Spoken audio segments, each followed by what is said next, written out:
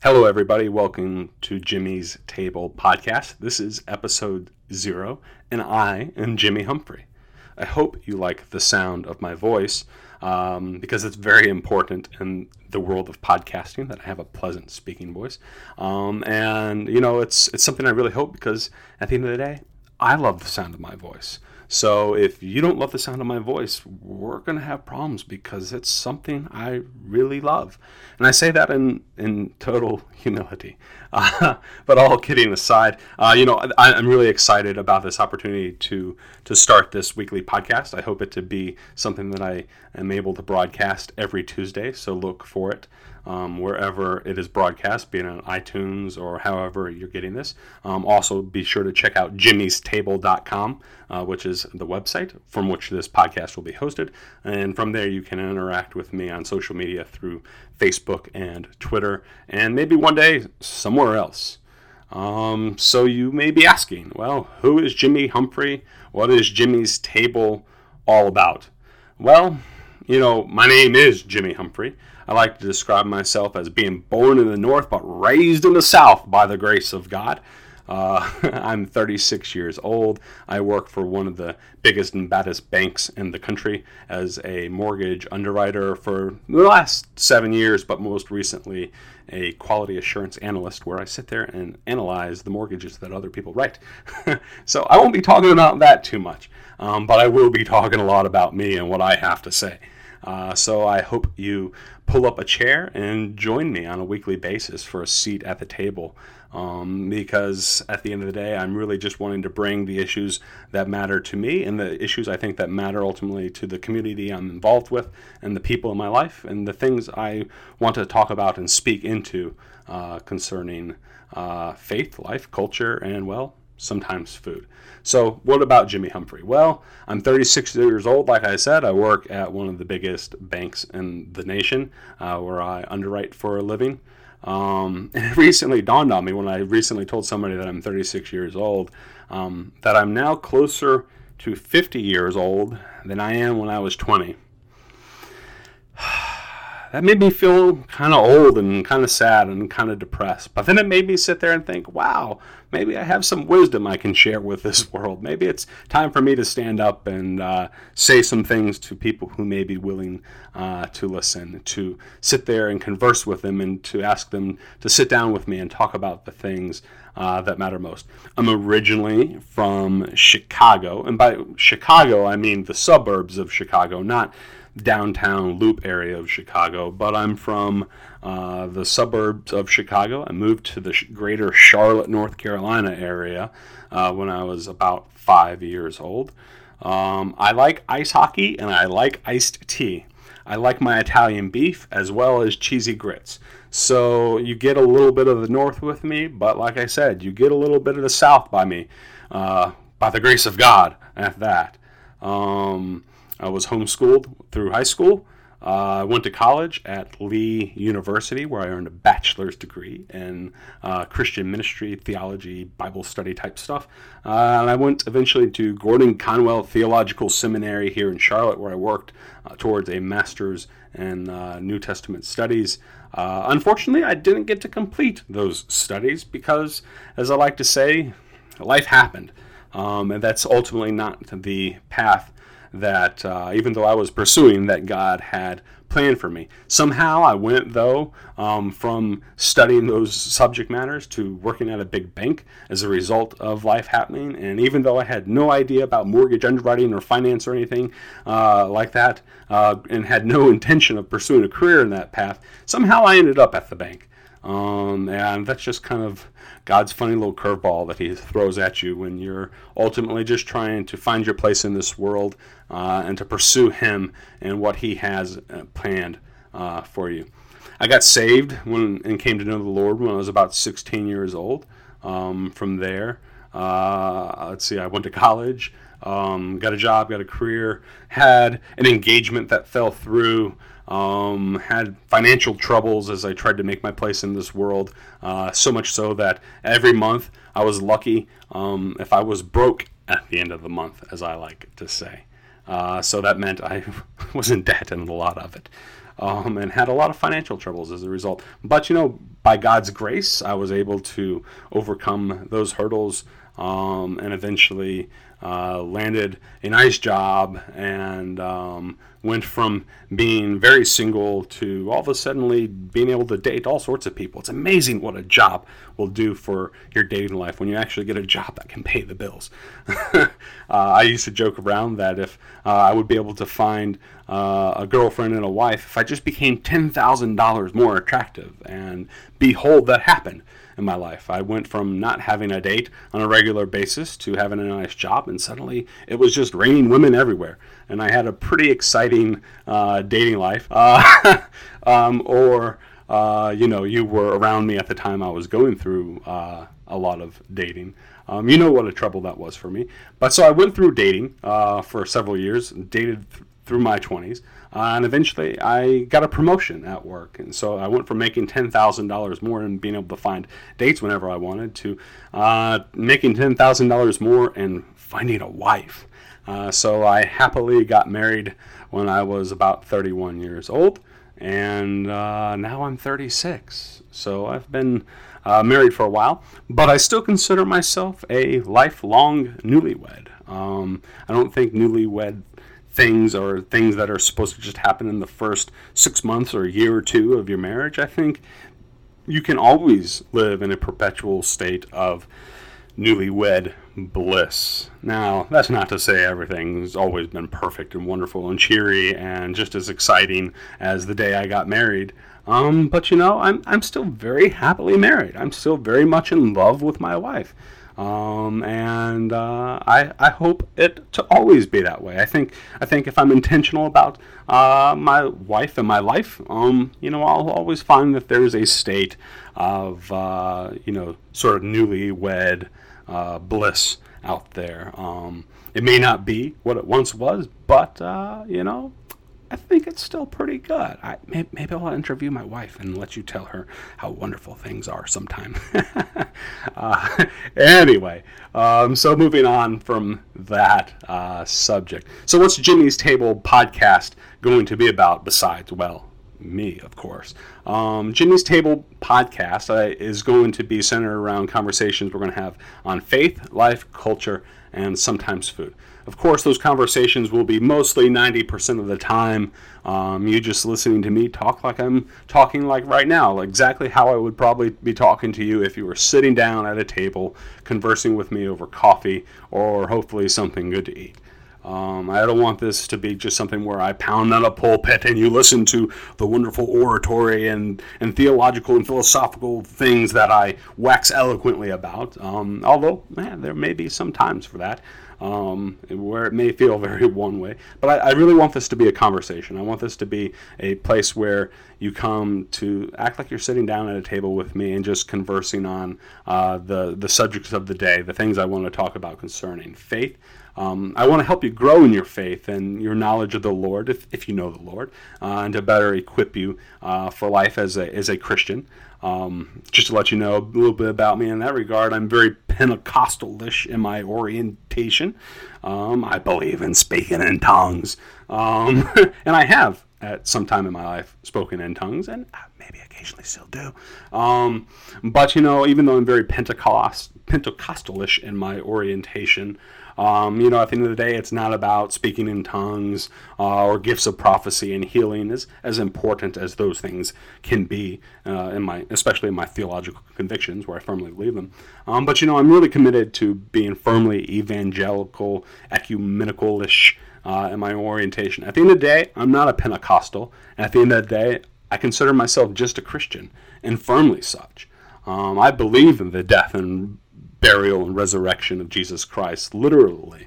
And I believe that has important bearing not only in my life, but the life of the rest of the world. So I'm going to talk about things centering around that. I currently go to an evangelical free church. It's not Pentecostal, but it's not Pentecostal either. There's a lot of leeway in our view of how we view things at my church. It's an evangelical free church. It's associated with evangelical leaders and theologians like Walter Kaiser Jr., who wrote very important Old Testament theology books, if you're familiar with that sort of thing.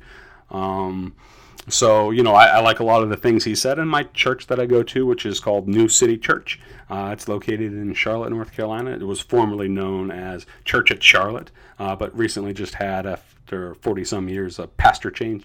And so we kind of renamed ourselves and things like that. But anyway, that's where I'm coming from on a faith perspective. Pentecostal in background, evangelical, firmly committed to central evangelical beliefs. But at the end of the day, I'm just a Christian. And so I want to help share my faith with you so that you can glean things from, hopefully, my life that are applicable to your life and faith. So I'm going to talk about those things. I'm going to talk about life. I'm a very practical guy at the end of the day. Yes, I can get all esoteric and high-minded and talk about ivory tower sort of things. I do have formal training in theology and philosophy and things of that nature. But at the end of the day, I'm very deeply practical. I care deeply about the so what aspect of life. And things. I want to talk about marriage. I want to talk about finances. I want to talk about career aspirations, finding your calling, and just the general nuts and bolts of life. I want to talk about things that matter to me and things that I hope you will find matter to you. Next, I want to talk about culture. I want to talk about public life. I want to talk about politics. So be very afraid. Politics are a very scary, scary subject. And I want to talk about national trends. I want to talk about entertainment. I want to talk about technology. I want to talk about all the things that you see on Facebook every week. So I just want to broadly address things I see in our culture, things that ultimately I think impact our life, things that inform and help us understand the context of our faith and how we're just living out our life in this world. And also, I want to talk about food. I love to cook, and I love to entertain. And I started off as a really bad cook. I grew up in a household where we ate fantastic food. My mom and dad are very good cooks, especially my mom. She probably cooked the bulk of the meals growing up, but my dad's a pretty good cook in his own right. But my mom's cooking has been legendary sort of stuff that if family comes over or sees pictures of on Facebook, they all want to know when they can have the opportunity to eat it, and if they can maybe have the recipes, because there are some things in my mind that they define my spirit animal and soul and who I am as a person from the things I learned to eat growing up. But unfortunately, when I moved out on my own, I didn't really learn to cook growing up, even though my mom tried to show me some stuff. I really didn't do a good job at it, and I figured, hey, why learn it when I'm going to just be able to eat her food forever? And if I'm not eating her food, well, I'm going to marry a super hot model wife who's going to not only look good, but she's going to great cook food too, so why should I ever really bother to learn to cook? Well, I didn't live with mom and dad forever, and I didn't immediately marry somebody that was able to cook. I was on my own for a while, and when I got out on my own, I realized I didn't know how to cook anything for the most part, and the things that I did cook, I couldn't cook very well. Cooking was kind of scary. When I started off in cooking, I learned to cook canned chicken.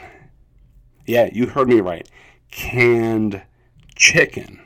So it was already chicken that was pre-cooked, and then somebody shoved it in a can. But I can still remember to this day opening that can of chicken and putting it on the stove and trying to cook it and praying to God that I didn't kill myself. And I would still call up my mom and be like, oh my God, I don't know what I'm doing. I'm going to die of salmonella. Please help me.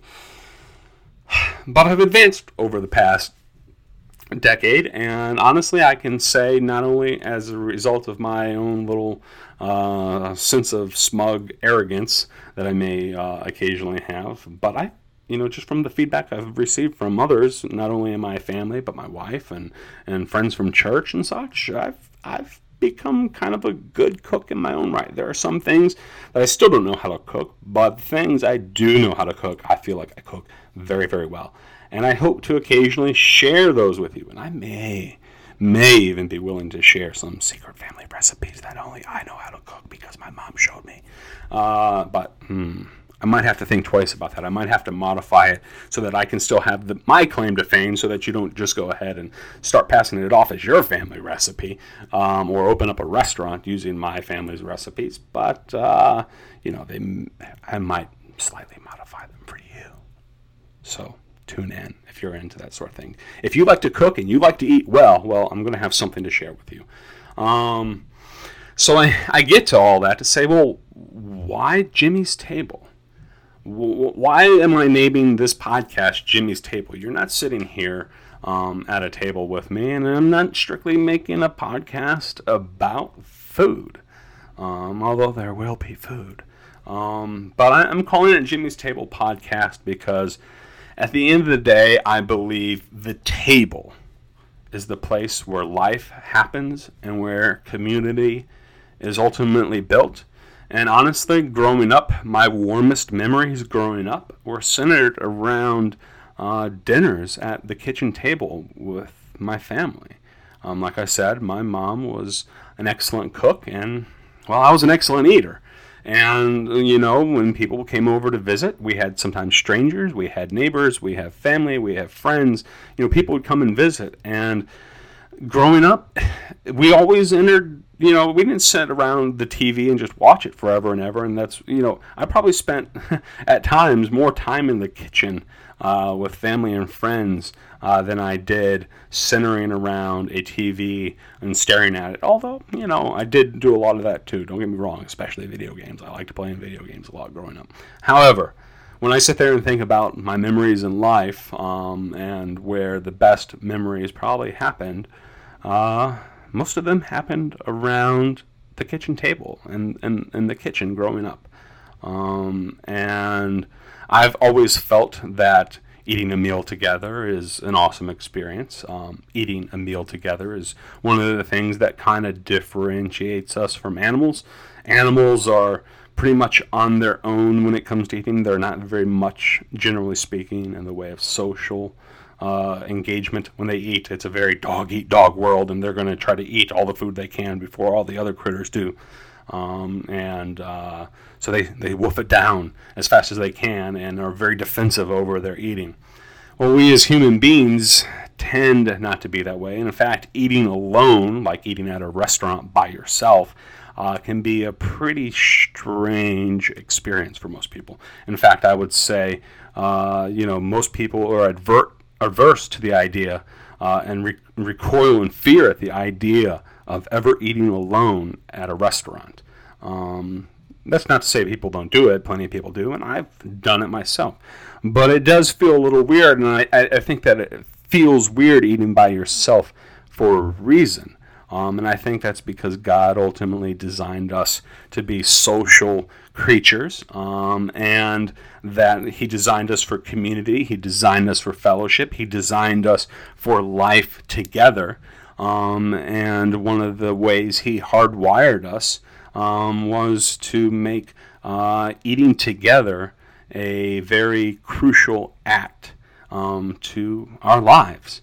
And I believe that eating together and sharing a communal sort of dining experience and or meal is fundamentally a spiritual act. It speaks to something about who we are as human beings created in the image of God. God Himself being triune and communal.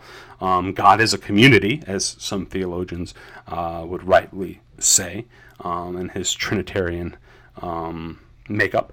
God is a community, and He creates us for community. And one of the greatest ways God created us for community to experience life together was to unite us around a common meal that we share together. And I think that meal, intentionally sitting down and eating a meal together, is not only important for family life, but it's important for communal life, for life outside the immediate family. And really, when you look at the Bible, eating food together is a central concept. Eating food together was a central concept in the Garden of Eden, where Adam and Eve had their greatest temptation and fall. It centered around a meal and what they did as a result of the food that they ate.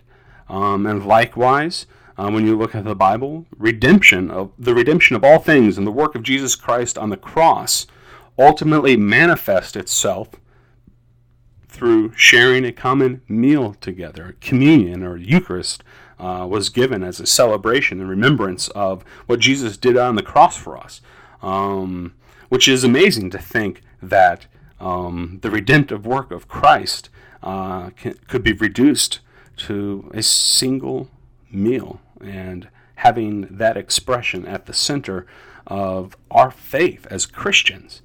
For those of you who are, and I'm assuming most of you who are listening to my podcast probably are, but if you're not, I hope that still speaks to you just the same, because I think even if you don't believe in Jesus and you don't believe in God, eating together is one of the most spiritual things and greatest expressions we can have in community.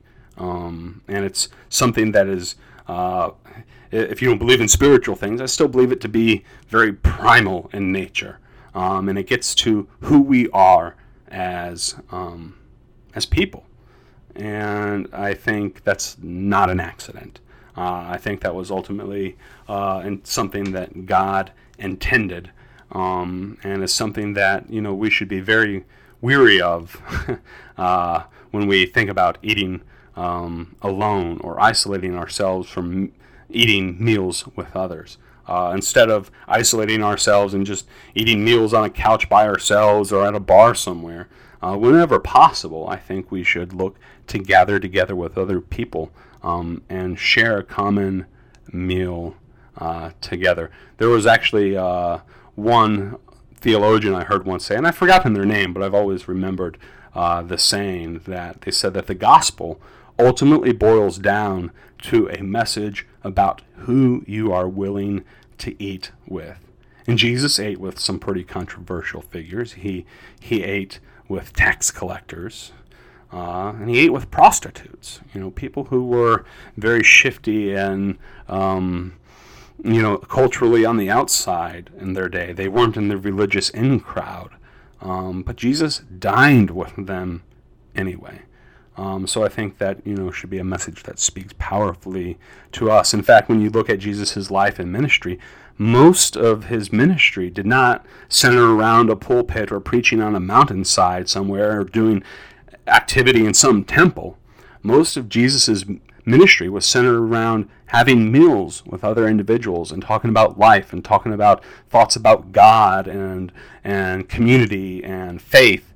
And that's where most of the ministry happened. It didn't happen from a pulpit with a worship band and great video clips or any of that sort of stuff. And I don't think for those of you who are involved in ministry and the life of the church that church should be centered around 3 songs, an offering, and a sermon every Sunday. Rather, church should be centered around ultimately a common meal, a common table in which we participate in the life and death of Christ, and ultimately participate in each other.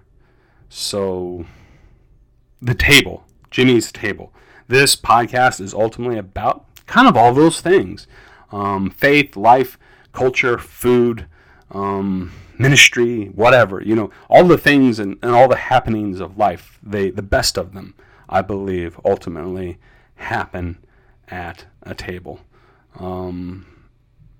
So this is what Jimmy's podcast is going to be about, Jimmy's Table Podcast. I hope you show up on a weekly basis and listen. I hope you interact with me both through jimmystable.com, where the shows will be stored and you can interact with comments or shoot me an email, jimmy@jimmystable.com, or interact with me on Facebook or Twitter. Or if you know me in real life, be like, hey, Jimmy, I heard something that you talked about. Let's talk about that. And if you are going to want to do that, I'm going to insist we do it over food. I'm going to sit, or at least a cup of coffee, because At the end of the day, it's about sitting down with other people who you treat and hold as equals, people who are created in the image of God just like you, and somebody that you're willing to sit down and have a meal with. Because I think sitting down and having a meal with somebody is perhaps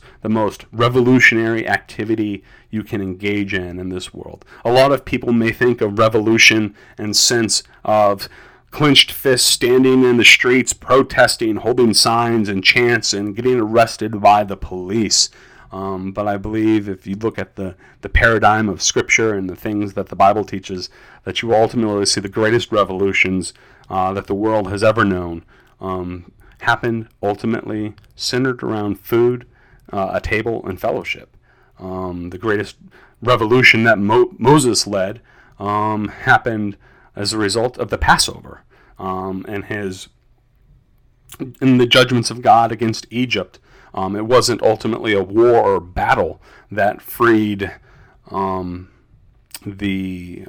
Hebrews from the Egyptians, but it was a Passover meal that separated the Hebrews from the Egyptians and allowed them to walk out into liberty. And when Christ instituted the church, again, it was over a meal that he initiated, where he said, "This is my body, this is my blood, eat and drink, and as often as you do this, do it in remembrance of me." And ultimately, when you think about the apocalypse and the end of the world and all the things about you read about in the book of Revelation, and you might think of violent imagery and stars falling and devils dying and hell and fire and brimstone and all those terrible violent things. But when Jesus ultimately talked about the apocalypse, and when you see it depicted in the book of Revelation, it ultimately comes down to a giant supper, the marriage supper of the Lamb, that we are all ultimately called to participate in. So from beginning to end in the Bible, you see everything centering around a table and a common meal. And as it was in the Bible, I think it's ultimately been designed by God for the comings and goings and everyday things that make up our lives. So this is what this podcast is going to be about, and I hope you show up on a weekly basis and converse with me, because I want to have some pretty important conversations, and to ultimately help you along in your faith, your life, to understand what's happening in the world, and maybe along the way you'll learn to cook a couple good things, so you can facilitate those conversations at tables with other people everywhere. So I hope you enjoy and look forward to this journey that I'm getting ready to enter into in this 36th season of my life. So have a good day, everybody. This is episode 0 of Jimmy's Table Podcast. Take care.